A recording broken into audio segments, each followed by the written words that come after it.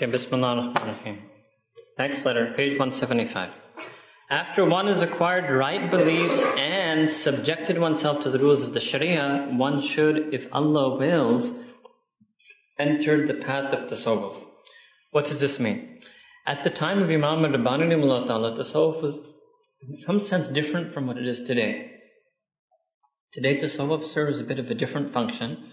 If you will, Tasawwuf has an additional function today.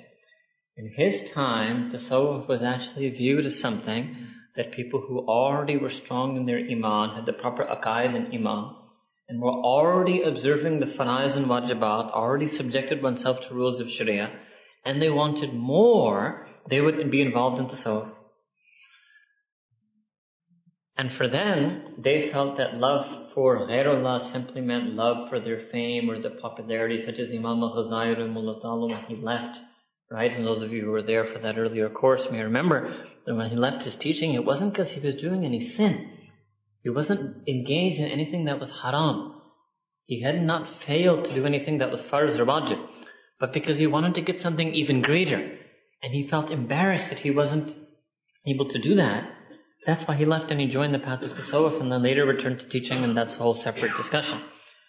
However, in this day and age, it has actually been felt by the Mashayikh of Tasawwuf, I would say for the past 100 or 200 years, that the same method of Tasawwuf, which is love for Allah subhanahu wa ta'ala, taking out love for the world, putting in love for Allah subhanahu wa ta'ala, that enables a person who may already be staying away from sin and doing the farz and wajib to reach a high level of closeness to Allah, that same love for Allah subhanahu wa ta'ala actually helps people who are sinners, who have not yet subjected themselves to the rules of Sharia, who are still engaged in lust and in greed and in envy, who are still not regular and consistent in their faraiz and wajibat, and they want to make that journey, that's a separate journey, that's an earlier journey, right?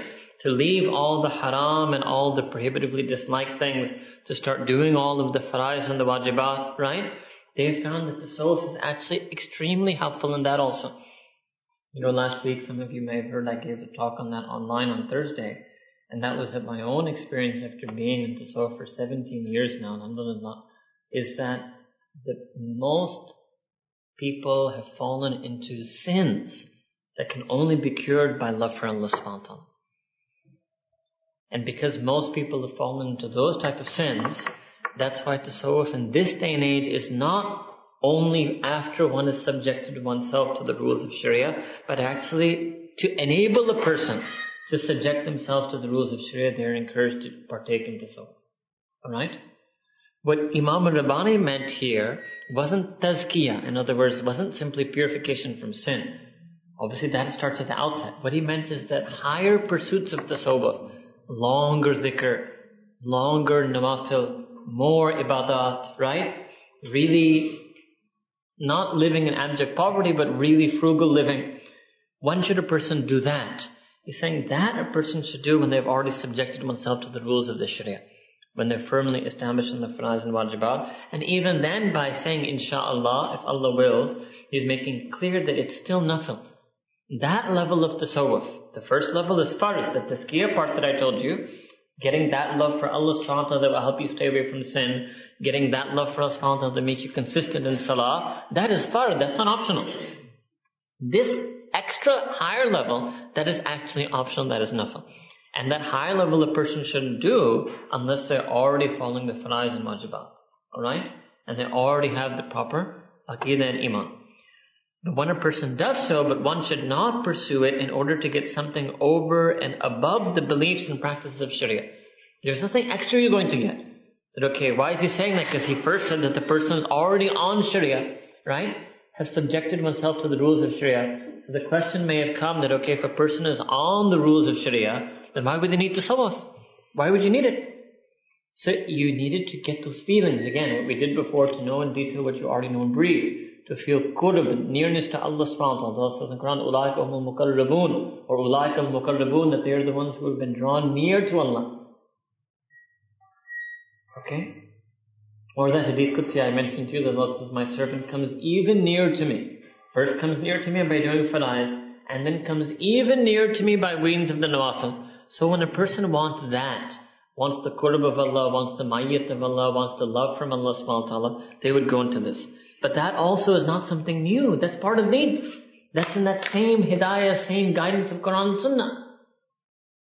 Okay.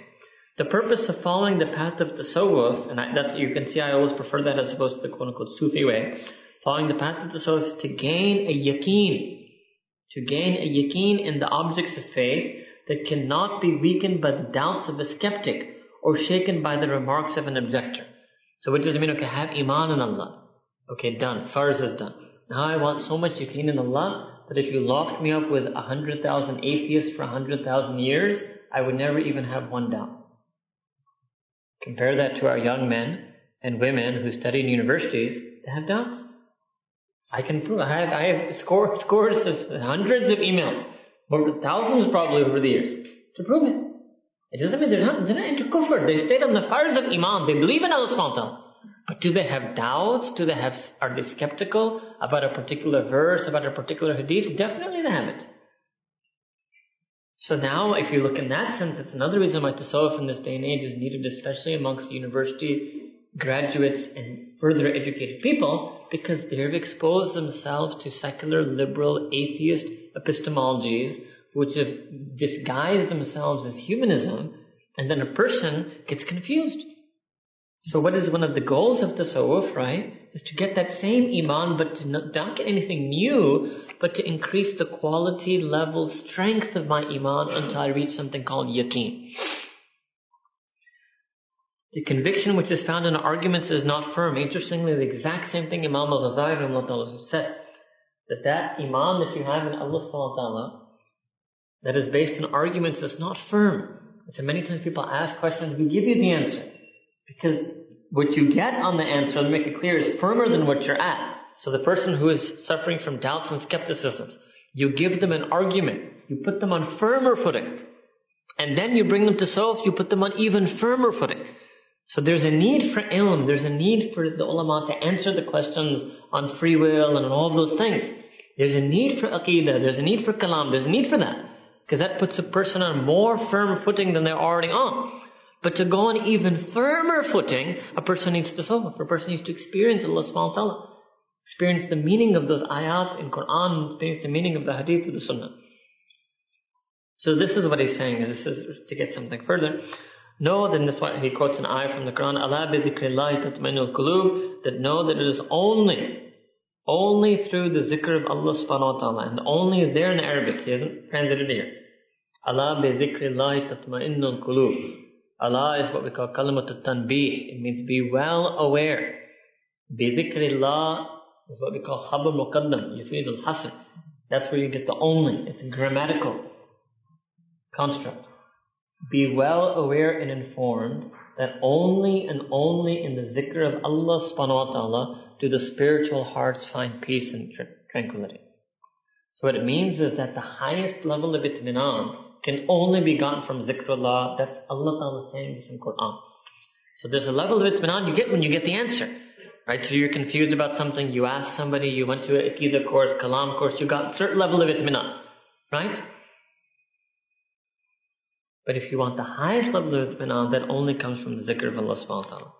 So he says that this is the object of the way of the tariqah, the path of tasawwuf, regarding belief. In terms of iman, what is tasawwuf trying to do with this? Bring a person to yaqeen. Regarding actions, a'mal salih, what is the purpose of tasawwuf there? The purpose is to make their performance easy and spontaneous. That you don't find it difficult. If I say pray 20 rakats, you find it easy. If I say read one juz, you find it easy. If I say make dua for 10 minutes, you find it easy. If I say do a nafil fast, you find it easy. Spontaneous means, rather than spontaneous, the better English is self-willed, from your own initiative.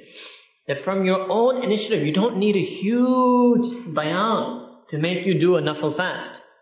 You don't need a huge bayan to convince you to do 10 minutes of istighfar a day. You have your own initiative, your own energy, your own power, your own internal battery is charged. To remove sluggishness, laziness, that we're lazy in our ibadah. We're lazy in faraiz, with fajr and isha, or inside when we pray them, inside we're lazy about them. We're happy when we're done. Literally. This is the state of our prayer, that when we're done, when we pray the isha and when we're done with the witr, we're so happy, we're relieved. And then we can sit down and comfortably surf for 2 hours.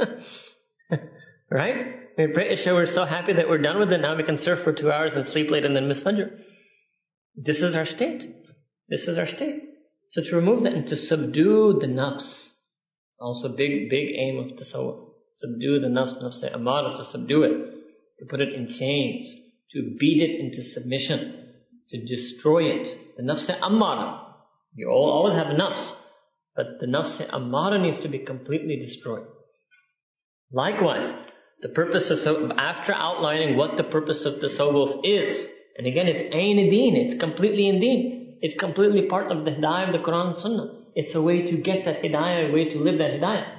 Then Imam Ram makes it clear what's not the goal of tasawwuf. Likewise, the purpose of the path of tasawwuf is not to see forms and images of transcendental realities. Right? That I want to see the forms of the angels, or I want to have dreams of the prophets. Right? These things may happen to some people, no doubt. And if it happened to anyone, a person would feel tremendously blessed by Allah subhanahu wa ta'ala, for example, to see Sayyidina Rasulullah in a dream. But that's not the object. A person doesn't worship Allah for that. Remember, the object was ubudiyyah. We worship because we're a slave. What we would say in Urdu, begharas, means in English without any, no expectation, no entitlement. We don't deserve anything. We're not trying to earn anything. We are a slave because that's what we are. Slave without pay. Slave without pay. That's what a slave is, right? Otherwise it's an employee. Employee is called place. Allah Ta'ala selected a word in Arabic. You know what a slave was? A slave was a person who did things that the master told him to do without any remuneration, without compensation, without any expectation, without any entitlement, without any reward.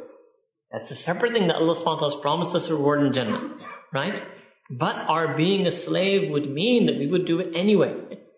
We would do it anyway. That's the level of yaqeen. That if Allah Ta'ala said, okay, I'm just saying, Allah Ta'ala would never ever say this. But if Allah Ta'ala said, okay, you know what, I've decided, forget Jannah. And you know, when you die, you just forget it. When you die, you're going to just disintegrate into the earth. You'd still pray. That's what it means. It wouldn't change one drop. You would still do everything.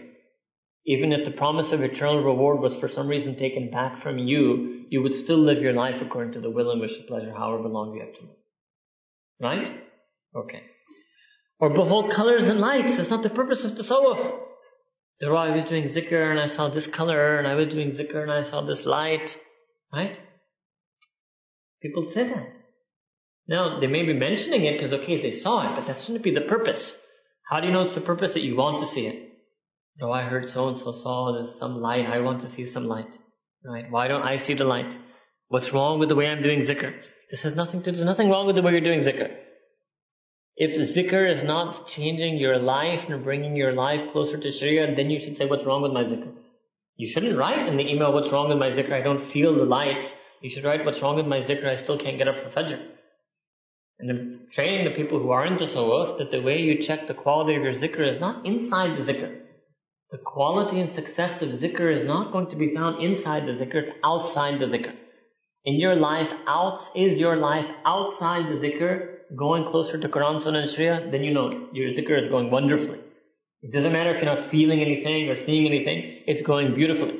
And if your life outside the zikr is still the same old life it was, you may be feeling something even. You may be honestly, genuinely feeling something, but it's not a good zikr. It's not benefiting you. Don't you remember Sayyidina Rasulullah made dua for ilm? That, oh Allah, I seek ilm from you, ilmun nafi, ilm that benefits. I seek refuge in you from ilm that doesn't benefit. So just like that, just think zikr. Allah, I want zikr that benefits. I may have zikr, like I may have ilm. Look, let's say I'm a person, I have ilm and I don't follow it. It doesn't mean I don't have the ilm. I have the ilm. I have the ilm of that tafsir of that ayah. But it's not benefiting me. So just like that, just like I know the meaning of the ilm, you may experience the feeling of zikr. But if it doesn't benefit you, it's not zikr nafi. If benefit means it doesn't bring you closer to Sharia. So just like that, the alim who doesn't do amal, no matter how much he may understand brilliantly the meanings, those meanings aren't any benefit to him. Just like that, the Sufi who doesn't do amal on Sharia, they make it feelings in zikr. It's a mistake to think that, no, if I was wrong, I wouldn't get a feeling. You will get the feeling. Just like the alim who does sin still gets the meaning. He gets the meaning of the Quran. What makes you think he doesn't get the meaning? But getting the meaning, should you think that, okay, if I was really sinning, Allah Ta'ala will take my ilm away. Allah Ta'ala doesn't work like that. You keep your ilm. You will still feel the ilm, but you have to fix your sins. Getting ilm is not a proof that you somehow aren't doing sin. Alright? Here, so this is not the purpose. Not to see forms, images, colors, and lights. They are nothing more than a play or fun. This is what Imam Rabbani is talking. There were Sufis at his time and still today who are interested in stuff. Material forms and physical lights are not less interesting if one wants to have fun. What is he saying? So if you want to see lights, go to the laser light show. That's what he's saying. Go to laser light show. What do you need to do zikr to see lights for? Walk around Christmas time and see the Christmas lights. That's what he's saying. Material forms and physical lights are not less interesting if one wants to have fun. That's what he's saying. Why should one leave them and run after spiritual forms of lights and take up austere and difficult practices for that purpose? That I want to do zikr because I want to experience something. You want to experience something? Go on a roller coaster ride. Yes, I didn't feel anything in my heart. Do you want to feel something in your heart? Here's a ticket. Go. If that's what you want, that's the easier way to do it. Why should you try to do hours and hours of zikr? I can get you that feeling in a 10-minute roller coaster ride. I didn't feel harka, tahara, harara, taharruk. These are words. They're there. It's in Quran. إِذَا ذَكَرَ اللَّهُ وَجْلَتْ قُلُوبُهُم. It's Quran. That when Allah Ta'ala's zikr is done, their hearts tremble. But you don't do zikr because you want your heart to tremble. You do zikr out of obedience and servitude to Allah Subhanahu wa Ta'ala. If you just want your heart trembling, we'll put you on a roller coaster. Alright. Now you understand what he's saying, right? I'm translating in your term. Laser lights and roller coaster. Now you understand, right? Their equivalent of laser light and roller coaster was dancing, hashish, qawwali, going to tombs and shrines, right? That was their equivalent. That was their equivalent at that time. And still some places today. Forms, these or others, and lights, physical or spiritual, are all created by Allah. But he's trying to say it's all makhluk. The Tasawwuf is about turning away from makhluk and focusing on Khaliq. And you're interested in lights and colors and visions and forms, but that's makhluk. The Tasawwuf is about turning away from ghairullah towards Allah. And you're interested in experiences life, that's also ghairullah. So that can't be Tasawwuf. You've just traded one ghairullah for a different ghairullah. The forms and lights of this world for the forms and lights of spiritual experience. So He transcends them altogether. Allah Ta'ala is above and beyond all of these things. They are nothing but His signs and proofs. All of these things in the world, all of creation is but a sign of Allah subhanahu wa ta'ala. Then He says, as you will find some quote-unquote modernist Muslims who like to suggest to you that people of Tasawwuf, music is okay in Sufism. That's how they put it there. Music is okay in Sufism. If you're a true Sufi, you'll be fine in music. And unfortunately, we have now, some, and I speak very openly all the time, some people who call themselves quote-unquote traditionalists. Quote-unquote traditionalist Sufis. And they also believe that you can use music and zikr. And they do it in a very sophisticated way, in a very background type of way, and right? And they're nasheed artists and performances and concerts and I don't know what. So listen to what Imam Rabbani is saying. What should I say about hearing songs or performing dances or entering into a trance or inducing an ecstasy? All the states and experiences which are produced by unlawful means are in my view a kind of temptation with which Allah Ta'ala tests men. He's testing you. Just saying, no, the nasheed will hit the person's heart more if I have the drumbeat in the background. No, we don't want his heart to be hit by that. Why should his heart need that? That's a prop. That's artificial stimuli. That's artificial stimuli. You shouldn't need that. What do you think is weak? Is the qalb of the mu'min so weak that it needs drums in order to feel love for Allah subhanahu wa ta'ala? No. You've underestimated the qalb of the mu'min. Or have you underestimated the zikr of Allah subhanahu wa ta'ala? That the zikr of Allah is so weak that it cannot affect a person's heart unless you add the drumbeat? Allahu Akbar. Underestimated? Because you don't understand. So he says it's not people whom Allah Ta'ala gives latitude in this way. What this means doesn't mean rukhsa. It means that Allah Ta'ala lets them slide into that sin. Allah Ta'ala lets them slide into that sin. They undergo these states, they experience reunion, they have revelations and visions in terms of the forms of this world. So they claim that they saw this and they saw that and they saw something in the future. So he says with the mystics of Greece and the Brahmin saints of India, the Hindus, had all these experiences. You can read in their books, they do all these type of things as well. So he says that the sign of the validity of an experience is first, that it agrees with the doctrines of the Sharia, and second, that in order to have that experience, one does not commit anything which is forbidden by the Sharia, and one does not commit anything which is doubtful in Sharia either. So even if you think, yeah, maybe music may be okay, it's doubtful, it doesn't matter, you still won't use it. The Prophet ﷺ used drum, simple percussion, without any melody or harmony, in jihad and in walima. So I always offer that if any of the traditional Sufis go on jihad, I will come personally and play the drum, personally. They just give me, I need a bit of advance notice. If I'm able to arrange it, I will come personally and play the drum in the sunnah way, which is just a simple beat, that's it. No melody, no harmony. As far as walima, I don't offer my services for that, right? And that was also done for another reason. That was done to call attention to that gathering, right? To call attention to that gathering so everybody knew. Because many times the nikah was in the masjid, and certainly there were witnesses and the people in the masjid knew, but the walima was the more broader broadcasting of the fact that that marriage took place in the community. And to make it even more broadcast, the drum was beat so everybody knew. I don't think that's required anymore. In fact, I think there's too much broadcasting as it is of our marriage functions and events, as it is. Okay?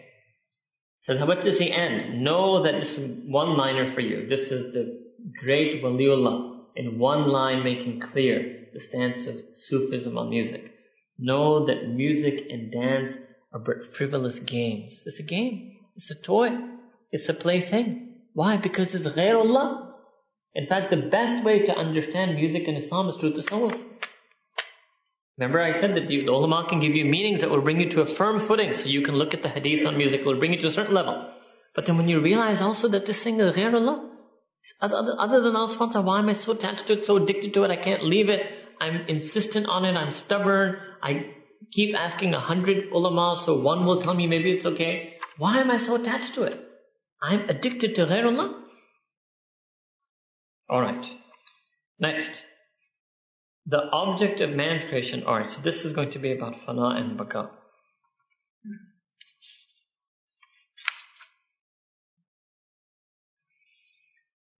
Let me skip this one for a moment. I'll come back to it. Let me just do the next one because it's related. It's the same topic, and I'll come back to this in a moment. So go to page 177. What should I say of the frivolous ideas of the Sufis? Now, what does he mean? He means he's not talking about all the people. This obviously himself is a sheikh of tasawwuf. He means those people, he's calling them, he's using the term in a negative sense now. Those who felt that wilayat was something greater than ubudiyah, right? Those who were engaged in these music and dance, those who want to see the colors and lights. What should I say of the fruit and believe in Wahdatul Wujud, etc.? What should I say of their frivolous ideas? What should I speak of their experiences? In the akhirah, their experiences and findings shall not be worth even half a penny unless they are weighed in the balance of the Sharia. And their revelations and inspirations, their kashf and ilham, will be not worth half a grain unless they are tested on the criteria of the Quran and Sunnah. Yes, there will be those that pass that test. That is a worthwhile thing. But the ones that don't pass that test are completely worthless. The purpose of pursuing the path of tasawwuf is, and we've done this before, to strengthen the iman and the objects of faith, as stated by the Sharia, which is what iman really means, as well as to acquire the ability to perform with ease the duties of the Sharia as described in fiqh that we already did. There's no purpose beyond them. There's no purpose beyond them. No purpose beyond what? No purpose beyond the practices of tasawwuf. There's no other reason that a person does zikr other than to make themselves follow the Sharia and Sunnah better. There is no other reason that a person will do zikr other than to make themselves follow the Sharia and Sunnah better. As far as the vision of Allah subhanahu wa ta'ala, the vision of Allah subhanahu wa ta'ala, ru'yatullah, in Persian or Urdu, didar, the vision of Allah subhanahu wa ta'ala's promise in the akhirah cannot be had in this life. And the revelations and visions in which the Sufis revel give them nothing but the pleasure of a shadow. But it means that sometimes if they do experience a vision, it's a shadow. It's not Allah subhanahu wa ta'ala. It can't happen in this world. It may be one of his anwarat, fiyuzat, jaliyat, these words that are coming a little bit. It may be a manifestation of the mercy of Allah subhanahu wa ta'ala, may be a manifestation of the blessing of Allah subhanahu wa ta'ala. It is not possible to see Allah subhanahu wa ta'ala in this world. So if a person really wants to have the experience, they should follow that life on earth that will enable them to see Allah ta'ala in the akhirah. They have to follow Sharia and Sunnah. That is the best way to get the best vision, which is the vision of Allah subhanahu wa ta'ala. Allah ta'ala transcends them absolutely. Allah ta'ala transcends all the revelations and visions of the Sufis absolutely. So it says, I'm in an impasse here. If I tell the truth about visions and revelations as it is, I fear that it may discourage the travelers of this path and affect their pursuit. In other words, if he tells them, he's saying, if I tell people that all of these things that you experience, so you said I did zikr and I felt this, that feeling is nothing, then a person, there are people who in the initial stage, they do zikr for those feelings, right? If I tell the child that the candy you enjoy it because of the sugar, but it's actually no benefit to you at all, you need actual ghiza, you need actual food, right? It may affect their ability to eat. But if on the other hand, so next page, but if on the other hand I do not tell the truth, I fear that I shall be guilty of selling the untruth as truth in spite of knowing the truth. So clearly you can tell he made the decision to tell it. That's why he wrote about it, right? He made it clear. Know that music and dance are frivolous games and all of that. He decided to tell people and wean them off from that false tasawwuf they were in. And you have it still today. Still today I meet people, we're in Pakistan, England also, and they think they're Sufi. And by that what does it mean? Because they have certain experiences. And I even recently heard about one of these traditional Sufi sheikhs actually criticizing all ulama of India and Pakistan. This is what, I won't take his name, but his words, he used the word all of them, that they don't understand tasawwuf. Why? Because they don't have all these experiences in their state. That was his marker for assessing. That they don't understand they don't have those experiences, and they don't understand Ibn Arabi. Right? And because they don't understand him, that's why they think what the wujud is wrong. Now let me make a slight comment on Ibn Arabi, although it's coming later, since I brought this up twice now. Because we're going to do a whole complete letter, inshallah, on Ibn Arabi later on. It's in the packet. Ibn Arabi rahimahullah ta'ala has written many works, and many of his words and phrases in those works are quite ambiguous. And they're what we call in Arabic muhtamal al-ma'ani. They're open to multiple meanings. And different interpreters have taken different meanings from them. Now, there are two things. One is what we call husn zan. Husn zan means that you should be optimistic. You should always think the best of the person. And when you keep that in light, then almost everything that he wrote, you can interpret in such a way that Wahdatul Wujud didn't mean that he thought that everything was equal to Allah or everything was the same as Allah. He actually thought that Allah is Allah and creation is creation, but he was talking about something else. About a unity in a grand scheme of things, in simply the sense that what is the thing that links every single one of us, that we're Allah's creation, right? That's what connects me to wood. There's nothing that links me to wood other than the fact that wood is the creation of Allah and I'm also the creation of Allah. So and there's a unity within all of creation because they're created by Allah subhanahu wa ta'ala, but there's no unity between creation and creator. Some have tried to interpret him like that, right? So that is what we call trying to give him a very fair reading, benefit of the doubt. But the second way is also, and you have to kind of do both simultaneously, it's very tricky to balance the two, to do what I call an honest reading. That if he's saying something and he keeps repeating it, and he even gives examples and similes to illustrate it, it's kind of difficult, unless you're dishonest, if you become so fair and do so much husn zan to the point of being dishonest, right, that can also be problematic. So we're going to see later on then how Imam Rabbani tackles this issue. And really the Chishti Mashayikh, I would say even the quote-unquote Deobandi Chishti Mashayikh, right, they actually have a favorable view of Ibn Arabi. And I know one very big alim and mufti and sheikh of Chishti Silsila in Chicago, he actually teaches the books of Ibn Arabi to his students, right? But the way he teaches them in the way that it takes that very, like I told you, very fair reading of Ibn Arabi. It doesn't teach the doctrine of Wahdatul Wujud as others have presented it. But in Imam Rabbani Sheikh Ahmad Sirhind's time, what people had understood from Ibn Arabi, so we'll never know, right? Only Allah knows best what Ibn Arabi himself intended by those writings, right? But what people understood at the time of Imam Rabbani was definitely concepts such as unity of being, as in the creation is united with the Creator. Alright, and that's why he talks about it in such a way. Alright. So, we did this one, now I have to go back. So go back to page 176. Okay, the object of the human being's creation is to worship Allah subhanahu wa ta'ala and obey. Ibadah and ita'ah. Ibadah and ita'ah. Worship and obey Allah subhanahu wa ta'ala. This is the whole purpose of life. The object of worship and obedience, what's the purpose of that then? Why worship Allah subhanahu wa ta'ala?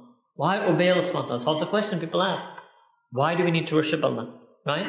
is to achieve conviction. This is another fasting. You see, the answer that Tasawwuf gives is much more intense. Sometimes you will get a university will ask you that, okay, I understand that God doesn't need our worship. We need our worship. But why? Why do we need to do ibadah? What do we need it for? And you can try to explain to them that because you need Allah subhanahu wa ta'ala, you need to love Allah subhanahu wa ta'ala, right? Etc., etc. You need to be a mu'min, you need to submit. And they may understand that puts them a bit firm footing. Even more firm footing is this, that when you do the ibadah, you get yaqeen. You reach the end, you get that wilayat, you get that abdiyat, you get that detailed understanding. You get to know Allah subhanahu wa ta'ala as He has revealed Himself to be. You get to know Allah subhanahu wa ta'ala as He wishes Himself to be known. You feel Subhana Rabbil Azim, you feel Al-Azim and Ruku differently than you feel Subhana Rabbil Ala, Al-Ala and Sajda. You get to feel that. You'll never get to feel the difference between Al-Azim and Al-Ala if you don't do ibadah. The more and more ibadah you do, you will feel those feelings. That's why you do ibadah. And then he quotes an ayah of Quran, وَعْبُدُ اللَّهَ حَتَّى تَعْتِيَ الْيَقِينَ, that you should worship Allah subhanahu wa ta'ala until you get yaqeen. Now some of the scholars of tafsir, they felt yaqeen here meant death. That they meant that you should worship Allah subhanahu wa ta'ala your whole life until you die, until that certain inevitable outcome which is called death overtakes you. And other commentators took it the way Imam Rabbani is taking it here. And both meanings can coexist simultaneously. That yaqeen also meant that you have to keep doing ibadah to get yaqeen in Allah subhanahu wa ta'ala. And this is very important because today we are been duped into thinking that faith is going to be acquired through reason. And Quran is saying that faith is going to be acquired through worship. And yaqeen, that level of certainty in faith. So that's why you need ibadah. Because you need yaqeen.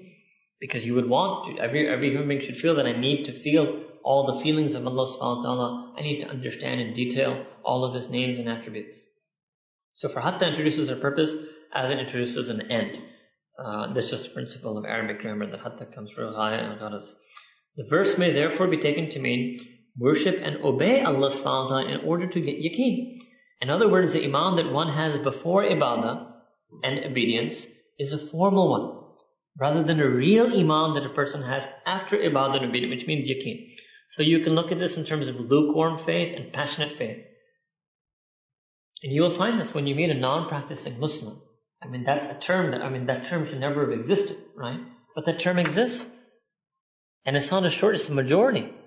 The majority of Muslims in the world are non-practicing.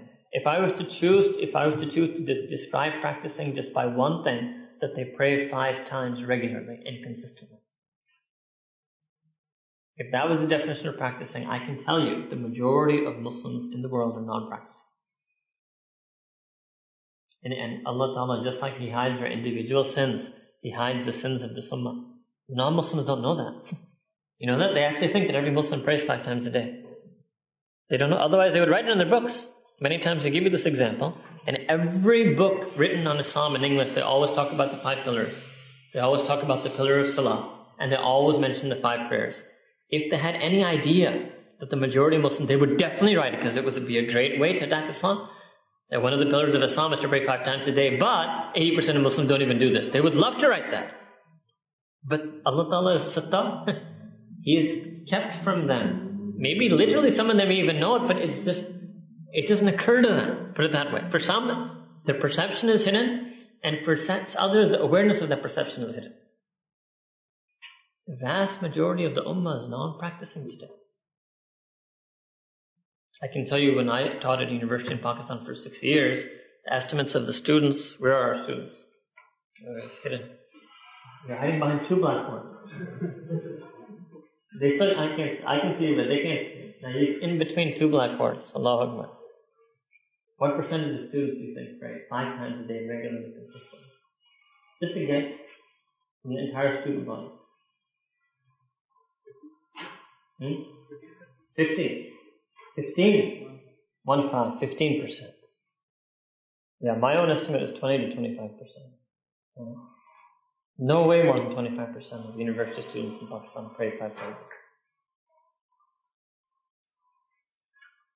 That's the situation, right?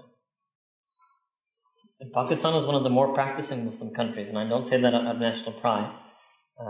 As far as the larger ones, the smaller ones, obviously Somalia, Sudan, Saudi Arabia, much smaller populations. As far as the mass countries, with really massive Muslim populations, the level of practice there is generally considered to be more, right? And this is the university students. I'm not necessarily saying that. But really in the rural areas, according to our brothers who go into Tablighi Jamaat, in the rural areas of Pakistan, which is the bulk of the population, it's even less. It's even less. Right? So they're not kuffar. This is what we're trying to say here. So they have iman. They're not unbelievers. They have iman. But the iman is very lukewarm. But that person who does ibadah, who does worship, who does ita'ah, who obeys Allah subhanahu wa ta'ala, they have glowing iman. They have passion iman. They have the nur of iman. And when they have the nur of iman, then they become manawwar by that nur. That's the real light to get. The real light that we want to be illuminated by is the nur of the very iman that we have in our own heart. Is the nur of the iman that we have in our own heart. Alright. This is why Allah subhanahu wa ta'ala says, Ya ayyuhalladhina amanu aminu. This is a whole separate topic. We've given a whole separate talk on this. Allah ta'ala says, literally it means that, oh, you have iman, have iman. Aminu billahi wa rasulih, have iman in Allah subhanahu wa ta'ala. Does it mean that, oh, you have adopted iman on your tongue, or iman, Muslim in name, become Muslim in heart. Have the passion of iman. Have the feelings of iman. That is to say, back to Imam al-Rabbani, oh, you have a formal belief, try to have the real belief by worshipping Allah subhanahu wa ta'ala and obeying Allah subhanahu wa ta'ala as that Allah who you believe in has ordered you to do as His believer. Right? Live like the mu'mineen, live like the alladhina amanu, follow all the commandments that Allah ta'ala has addressed to alladhina amanu and mu'mineen. The object of fana and baqa, which are the essence of wilayah, this is coming later, and I may do this for you. Maybe I'll do it for you now. I'm going to do this later. And also you'll have to maybe take a picture and send a picture message to your missus of the board I'm about to draw, and she can replicate it downstairs. Right? The object of fana and baqa, now two more terms. I'm going to explain what this is to you, fana and baqa, which are the essence of wilayat, is to acquire. What does that mean? Why are they the essence of wilayat? Is to acquire this conviction. And nothing else. So now he generally said, right, that the purpose of tasawwuf is to get this yaqeen. Now he's opening up in detail the different elements and features of tasawwuf, fana, baqa, and wilayat. And he's saying that even these particular things, even their only purpose is to get yaqeen. So what they are, I'm going to explain to you by making a diagram on the board in a moment. If one understands fana fillah and baqa billah, this is what is going on in Arabic. Fana fillah, fana in Allah subhanahu wa ta'ala. And baqa billah in any other sense, such as which suggests the fusion, union, joining of humanity with Allah subhanahu wa ta'ala, it is a blasphemous distortion of iman. Many things come from the mouth of a Sufi in the state of intoxication, which it is his duty to eventually overcome, turn to Allah and ask for forgiveness. Ibrahim ibn Shayban, rahimahullah, one of the great Sufis, mentioned in his tabqat, mentioned in the tabqat says the real fana and baqa consist in sincerely believing in the unity of Allah and honestly living as His servant and slave. Anything over and above it is sheer error and infidelity. By Allah, what He says is true.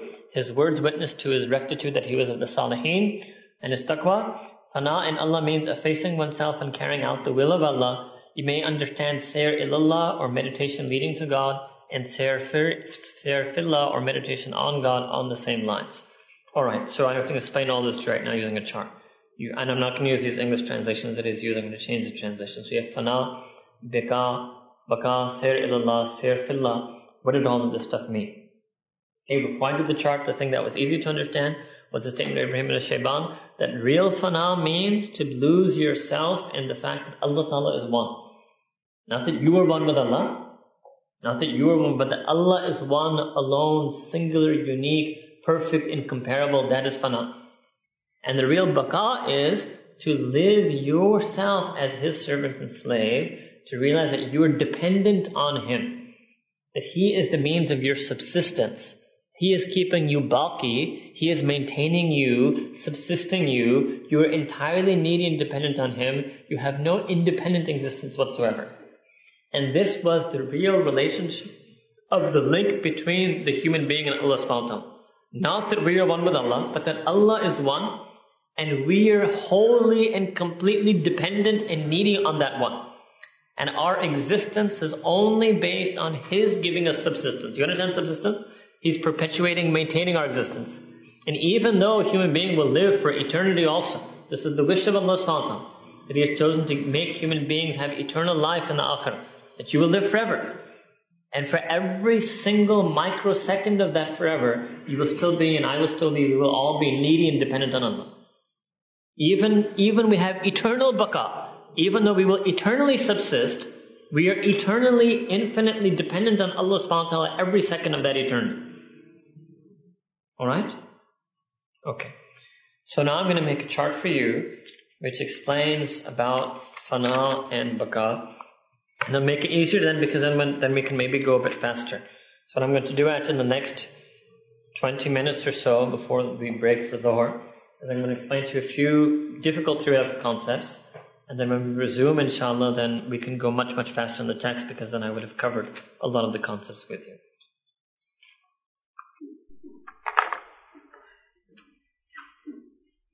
There are two ways to draw this. The second way is more precise. Okay? The first way is easier, so I'm going to do it both ways. The first way is going to illustrate to you basic understanding. The second way is going to give you more precise detail understanding of the concept. First way we draw it is like a circle. In that circle there, I won't use the numbers here. Let me draw it without the numbers. And the precise not use the numbers. There are going to be 4 stages, but I'm going to show you a more simple way first. This is the beginning and this is the end, right? Now we were talking about, remember we talked about the tasawwuf, talking about a person being disconnected from their love for the world and instead having love for Allah subhanahu wa ta'ala. Becoming disconnected from following their own will, wish, desires of their nafs, and instead following the wishes and pleasures of Allah subhanahu wa ta'ala, right? So basically let's take the extremes. So what is the first extreme? First extreme is one person could be 100% connected to Allah and 0% connected to Allah. That's the first extreme. That person is 100%, their heart, mind, soul, body, personality, everything is 100% attached to Allah. And they have 0% attachment to Allah subhanahu wa ta'ala. Right? That would be an extreme situation. Now this is not necessarily kufr. You can have a Muslim like this. They may have iman, but their heart is totally attached entirely to Allah, 100%. Got it? Okay. Then they're going to make a journey. That journey is going to bring them, so on this circle it's going to look like there are 3 stages, but on the details I'm going to give you the 4 stages. They're going to try to flip it. They're going to try to flip it.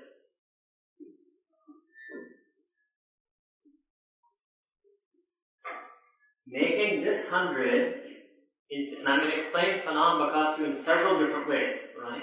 First way, making this 100, so what was the first line is your engagement with zero, engagement to the world. Making this 100 into 0, that is called fana. Making this 100 into 0, so reaching a state. This is not a permanent station, this is a state. This is a hal. Reaching a state of being in a way of existing, in which you have 0% attraction, interest, love for nafs, material world, etc., etc., etc. And on top of that, not just making this 100 to 0, but also making this 0 into 100. Both things, when you get them, that's called fana. That's called fana fillah in Arabic.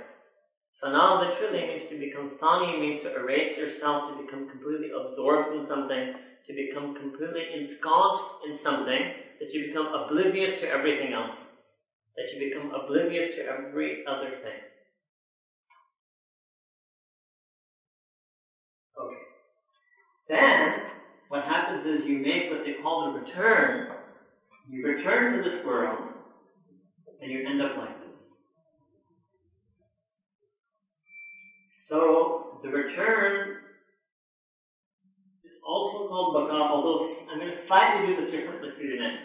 But baqa, one sense of baqa means that your 100% connection to Allah subhanahu wa ta'ala remains, stays at 100. even though you then gradually begin your return to engaging in the world. But, there's a big difference between these two hundreds. They both represent 100% engagement of the world. But this is 100% engagement, which is coupled with 100% ghaflat. There's a 0% remembrance of Allah. Heedless, mindless engagement with the world. Unstructured and ungoverned by Sharia and Sunnah and Quran engagement with the world. This 100 means you're engaged in the world. What does it mean by engaged in the world? You're functioning in society, because there's no monasticism in Islam. The end is here, the end is not here. This would be a monk. You have to become monk-like. You have to be able to do that. That's what you're trying to do every day. 5 times a day you're supposed to be a monk. Did you know that? You cannot live the life of a monk, but when you're in salah, this is what you're supposed to be. You're supposed to be doing this 5 times a day. You're supposed to become completely unaware of everything other than Allah subhanahu wa ta'ala, and simultaneously be completely and exclusively aware of only Him. Right? So the path of wilayat is training a person to get that ability. But it doesn't keep them there. Keeping them there means going to a monastery. That's prohibited in Islam. But training them so they have the ability to enter there, that's required in Islam. Well, okay, I won't say it's not part, but that's part of Islam. That's part of deen. That's the Quranic term, tabattul. This is tabattul. Alright? However, this 100 is not coupled with 0, but because it's coupled with 100, this is an engagement of the world that is coexists with dhikr. It's structured. It's only engaging with the world with what is permissible in the world. Which the hasanat, the Rabbana atina fid dunya hasana. In the hasanat, the noble, virtuous, pure things of the world. To be a functioning member of society. To be a functioning member of your family. To be an earning member of society. To be a contributing member of society. To be a guide for humanity. A guide for the ummah. That's being disengagement in the world. This is a khidmat type engagement. This was a ghaflat type engagement. And this engagement is completely 100% engaged in the world, but not everything in the world. Only those things in the world that can keep you. See, the second you engage it, you can't let this 100 go down. This is the training of the soul. Once you get it, you don't want to lose it. So you have to re-engage in the world, but you're only going to re-engage in those things that don't touch this 100. So obviously that person, because they want to remain on that state, they're not going to get involved in any sin or even things that are disliked. In fact, one sheikh in Pakistan used to say, and I'll translate it in Urdu afterwards, because half of you know Urdu. I'll translate it in English afterwards. Right? Taqwa, muharramat, makruhat, or fuzul mubahat chhodne ka naam. The taqwa means to leave things that are prohibited, leave things that are disliked, and leave things that are permissible but useless.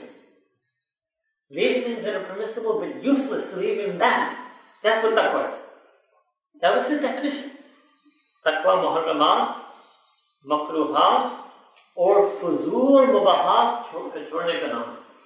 Taqwa means to leave those things that are prohibited, those things that are disliked, and even those things that are permissible, the useless of the permissible, without any benefit.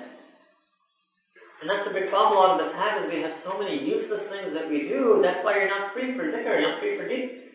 One problem is the sins that we do, and the second problem is the stupid things that we do. The pointless things that we do. The useless things that we do. Our idle time, wasteful time, idle pastimes. What Allah Ta'ala is calling Allah. Your wasteful, idle pursuits and gains. Your trivial and wasteful, idle pursuits and gains. Now the ruling from that verse, the fuqaha, is haram. But it's what people in the dunya, people in this material world, they call it opportunity cost. The time you're missing out, you could have maximized more profit. What were you doing? Why did you give them more than a 30-minute lunch break to the factory workers? You could have generated so much more output. That's how they think. So just like they're trying to maximize their dunya, Muslims are supposed to be maximizing their akhirah. They don't have any more time. This whole world is a factory of a'mal salih. And we're the factory workers, and we're on shift. We're on duty. And just like the factory worker doesn't feel they have any time to slack, me and you're not supposed to have time to slack. That's the word. Slack. Now you know. Slacker. Have some money. right? Unless I'm getting told that even you don't use that term anymore. You say that in England, slacking? Alright. So taqwa means to leave, that's what it means. That's what it means to stop doing what is haram, stop doing what's disliked, and to stop slacking. Yes, fazul mahbahat, patana, stop slacking. That's part of taqwa. Wow. Imagine that person who used to think like that. What type of human being that must have been, who had that attitude towards life. That's called the waliullah. That's called the waliullah. Alright? So you got this, right? So they come back, this is a return. Now the process to get this process, generally this is what is called vilayat. This is the way of vilayat, to attain fana. And baqa also means to stay there for some time. Baqa also means to stay there for some time. You don't just touch it and come out. You reach it, you stay there for some time when it's so deeply now embedded into you. That's the second meaning of baqa, that you stay there for long enough that this hunger becomes such a permanent, inseparable part of you, and then you must return and re-engage with the world. Alright? You can think of this stage, the sunnah equivalent of this stage is what Sayyidina Rasulullah was doing in the cave in Mount Hira. He was entering into a state of fana. And then when the Nubuwwat came upon him, he came to this stage. And that's why the person who's on the stage, they have to do the work of the prophets, the mission of Nubuwwat, guiding humanity, teaching deen, guiding people towards Sharia. This is the work they have to do. That's what it means, al-ulama'u warasatul anbiya. That the ulama are the heirs of the prophets. The ulama who have this. The ulama who have this, then they have to do the work of the prophets. Alright? Okay. Second chart, which is a bit more detailed. Dr. Asad, you're transmitting this? So Tom, I'm going to find out, make sure. You can also just draw this on one piece of paper, and those of you who are live, so reach your life to pass downstairs. Second chart. So fana and baqa, now you understand, right? These two terms. There were some other terms there, sayr, fillah, sayr, anillah, sayr, fil ashya. These are some other terms that he uses. These are particular terms that have been used in the Persian tradition of the Tasawwuf. Okay? Fana and baqa are Arabic terms, so now I'm going to make a slightly different chart for you. Different meaning geometrically. Right? It's different geometrically.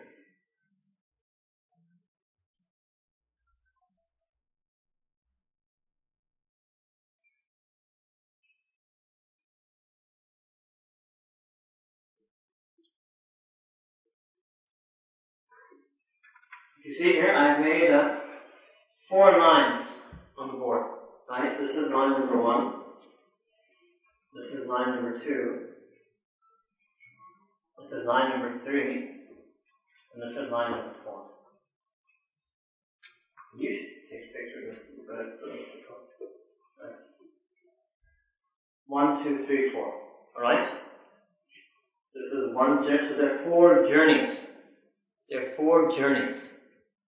Right? So I told you the word suluk is a journey. I mean, at first I brought this a circle, right? The journey from being disconnected to Allah, being connected to Ghair Allah. Making that journey all the way full circle is that you're 100% connected to Allah and connected to the world. 100% you're functioning in the world, but in the name of Allah, in the nisbat of Allah, for the sake of Allah, lillah fillah. Right? That was a journey. Now that same journey, which I drew as a circle, now we're going to break that same journey I drew as a circle. Same journey we're building up into 4 sub-journeys. This is the first leg of the journey, right? What's that? The second leg of the journey, third leg of the journey, fourth leg of the journey. So both in Arabic and Persian, the word for journey is sayr, one of the words, sayr, and so the plural is suyud. Suyud, 4 journeys. Suyud journeys, arba'a, 4. So this is called suyud arba'a. Suyud arba'a, the 4 journeys that a person makes from being, right, of that circular journey that I mentioned to you as one circle. Okay. The first thing. Okay, the first one. call it, what, can I write in Arabic or is that still not write it in both? Sayr ilallah. You can call it Sayr ilallah. Ila means to toward. So remember, this is the person who is zero, right? In terms of their connection to Allah subhanahu wa ta'ala. So now we want to make a journey towards being connected towards Allah subhanahu wa ta'ala. They want to have more awareness of Allah. They want to be more mindful of Allah. They want to have more fear of Allah. They want to have more love for Allah. They want to have more closeness to Allah. All of these words in Quran, right? Taqwa, khashiyya, qurb, muhabbat. These are Quranic feelings. Quran has described the feelings that a person is supposed to have for Allah subhanahu wa ta'ala. So they want to have that, so this is called Sayr ilallah, that they're making a journey to Allah subhanahu wa ta'ala. Now how are they going to make that journey? So they make that journey in the sense, remember that 100 that I told you, right? So they're trying to get that 100 down. So the first part of the journey is they're trying to bring this 100 down to zero. So that involves, at one level, the way I explained it earlier, was to lose their attraction, right, and attachment to ghairullah. And this chart is now looking at it at a more deeper level. They're trying to lose their awareness and perception. Awareness, perception, you can even call it knowledge. They're trying to unknow. You know, sometimes in learning we have this thing in the philosophy, they say that you should unlearn and then learn and then relearn, which you unlearn. Exactly, I can't believe it. They're talking to you out of our said unlearn, take that 100 down to zero, learn Allah subhanahu wa ta'ala, 100, and then relearn back that world. Ajib. This is unlearn. This is really exact. Imam al-Bani says this exactly. He says this, that they must lose the knowledge of all that is. He uses a fancy term in Kalam called mumkin al-wujud as opposed to wajib al-wujud, that they must lose the ilm of the mumkin al-wujud and only retain the ilm of the wajib al-wujud. Simply means that they should lose their knowledge, learning, and awareness of all that is ghairullah. So they're trying to bring that 100. Remember, you should have both charts in front of you. Remember on the top, awareness of the rule is to zero, right? So there has to be a process that's going to enable them to do that. So that's first leg of the journey. That they're trying to make themselves unaware. And you know, a lot of the sinful feelings we have is because we're too aware of the world. If you were unaware, you wouldn't feel lust. That's why Allah subhanahu wa ta'ala told us to lower the gaze, because it protects us from being aware. When you lower the gaze, you're unaware. And then when you're unaware, you won't feel the feeling. But when you're aware, you're going to feel it. Just like if you touch something that's hot, you're going to feel hot. Right? But if you never touch it, you'll never feel hot. So this is, you know, another way you can, sometimes people use this in Hakim, it's called detox. This is like spiritual detoxification. Alright? Okay. So this is the first journey. Sayr ilallah. Then, the second one is called Sayr fillah. Now this, do not misunderstand this, it's not literal in Arabic. This is something that we call in Arabic mudaf mazuf. Right? Literally it's saying journey in Allah. It doesn't mean journey in Allah subhanahu wa ta'ala. You cannot be inside Allah subhanahu wa ta'ala. It's all about knowledge and awareness. So what this means is journeying inside the realm of the awareness of Allah subhanahu wa ta'ala. Awareness, knowledge, perception. Your perception of your awareness, knowledge, perception of Allah subhanahu wa ta'ala. What does this mean? So let me see, I'm going to draw a little mini version if I can of that other one. It's just a mini version, right? This is a board within a board, right? So we had 0, 100, and 100. Actually, I'm doing it differently, right? I think I put awareness of the world first, right? Awareness of the world. First number. Okay. So taking this, just watch this pen. Making this 100 into 0.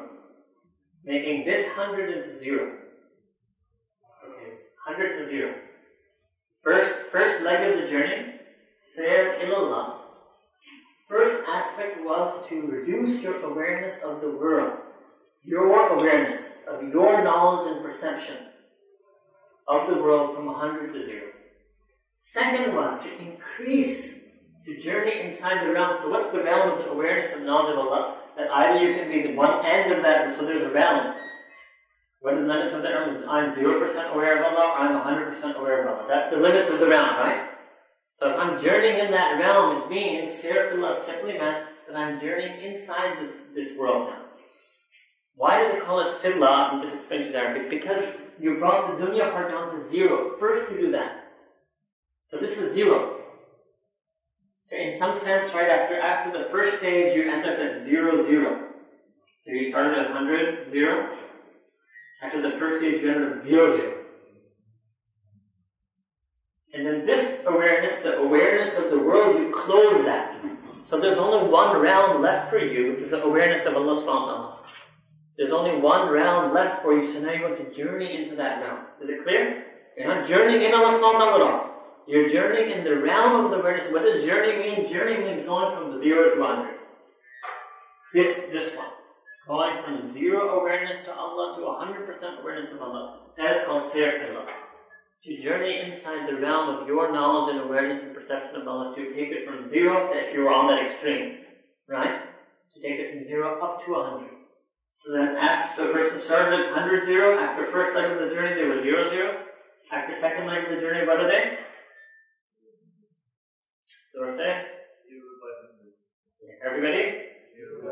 Everybody following or not?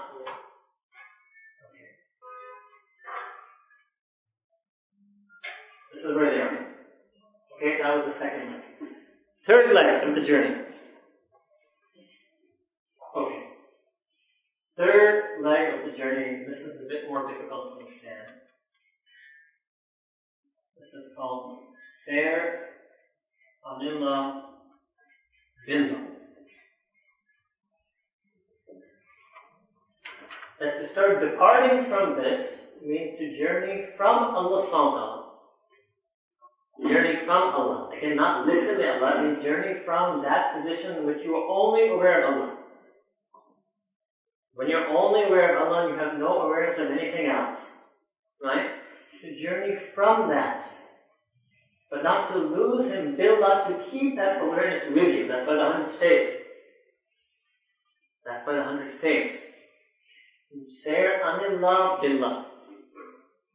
To make the journey from that state in which you had Allah alone, to make the journey back to the awareness, knowledge, perception of the world. But to make it back with taking along the awareness, knowledge, perception that you acquired of Allah subhanahu wa ta'ala when you hit the level of fana. To take it back with you.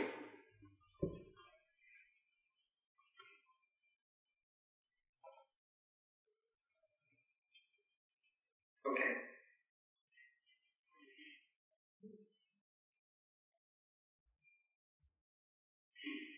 This part, right,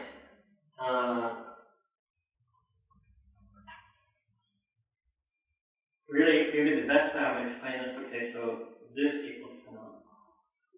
I should probably add another line here, actually. I should have added another line. Yeah, I don't know. There should be another line. Let me go and do it. You have to mess up your drawing. No, it can't be in the problem. Although this isn't basically, you don't really need to draw a line because it's not a journey, you guys, but it's, okay, look, this is the top of the mountain, right? Let's put it that. So there's some time where, remember I told you, you stay there. You stay there. You stay there. Remember I told you that? You stay there? So I was about to draw another line that you stay there, but that would make it look like there's a fifth journey. It's not a journey. It's not viewed as a journey. Now you're stationary. Put it that way. It's not a journey. You're stationary. You stay there.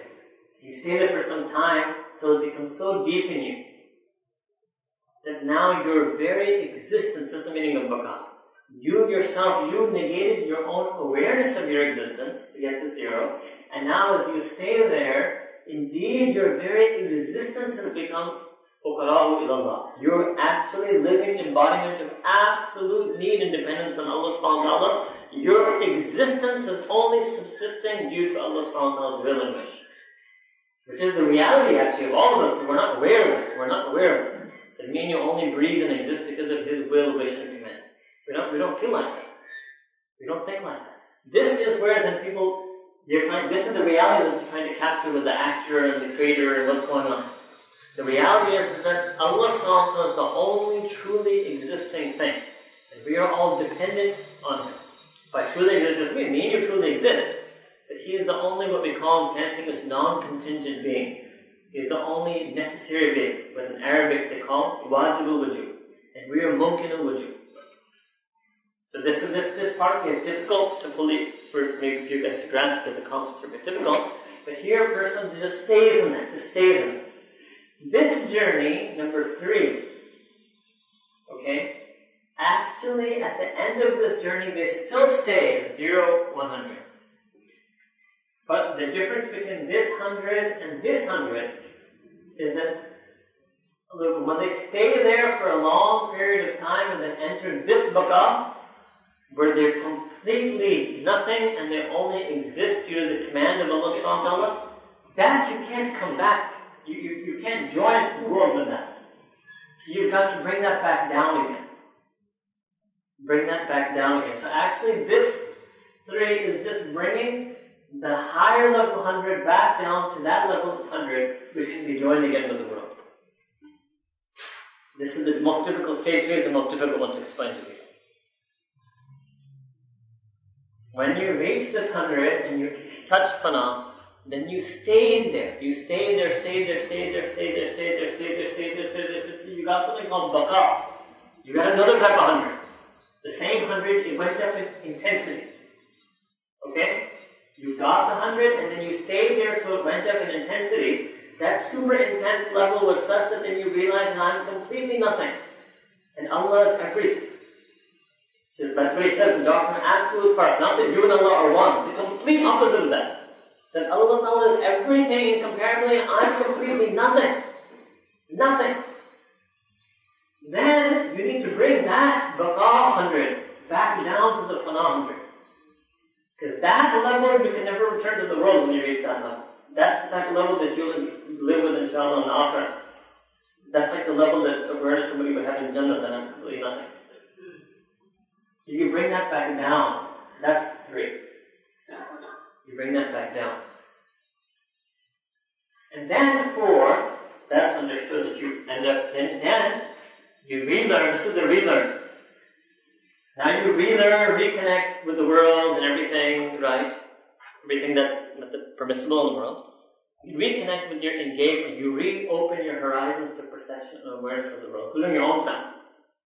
So then you reoperate on that level that no, I exist and you exist, everything exists and we all exist and this is the world of asbab, right? The world of asbab. Kind of like when we do tafsir Surah Fatiha, Allah says, teaches us to say, Iyaka na'budu wa iyaka nasta'in. Iyaka nasta'in, although we only ask you for help, but actually we ask one another for help all the time, right?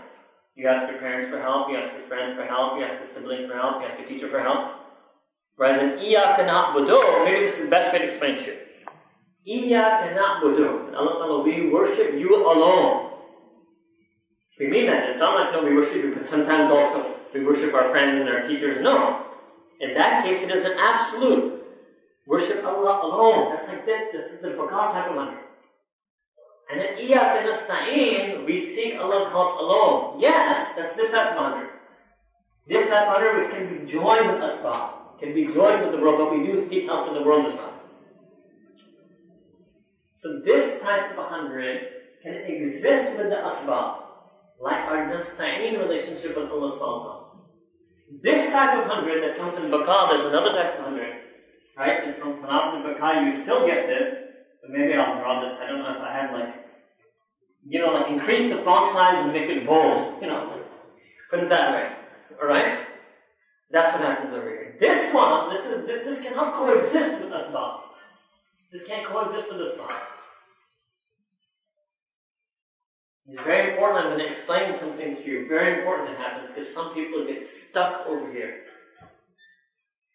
What did I say? It can't coexist with asbab. And they get stuck over there. This is the Sufi who walks on water. Say something. Oh, no problem. Doesn't mean that somebody walks on water all the time, right? Not like that. that sometimes when they get stuck up there, but in reality they're still down here, they're still existing. It's not that we're in some stasis-like state, right?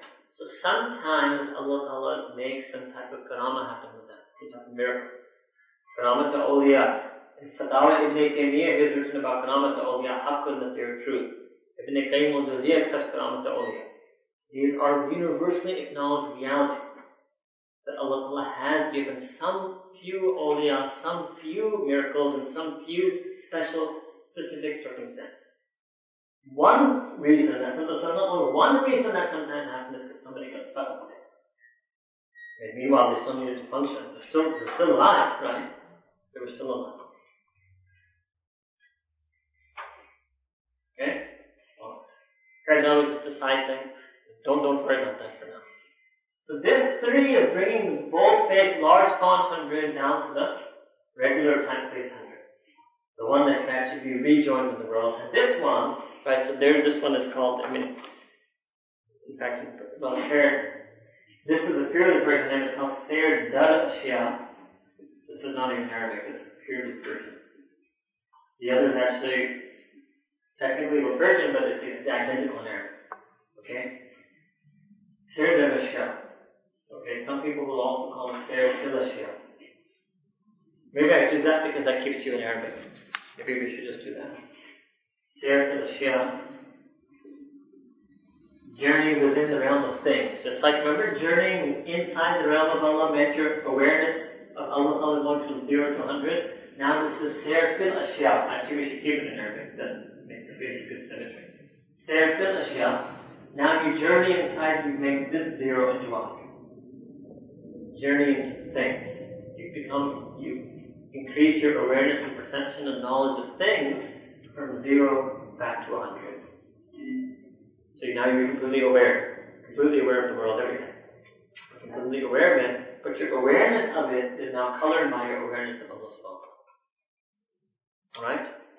So we're going to break now, to pray Zohar, and then we'll have a lunch break.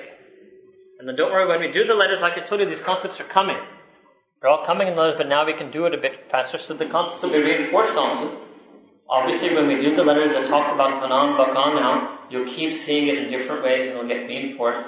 The 2 diagrams gave you, I think, a good grounding with which we can now proceed after the lunch break. Alright?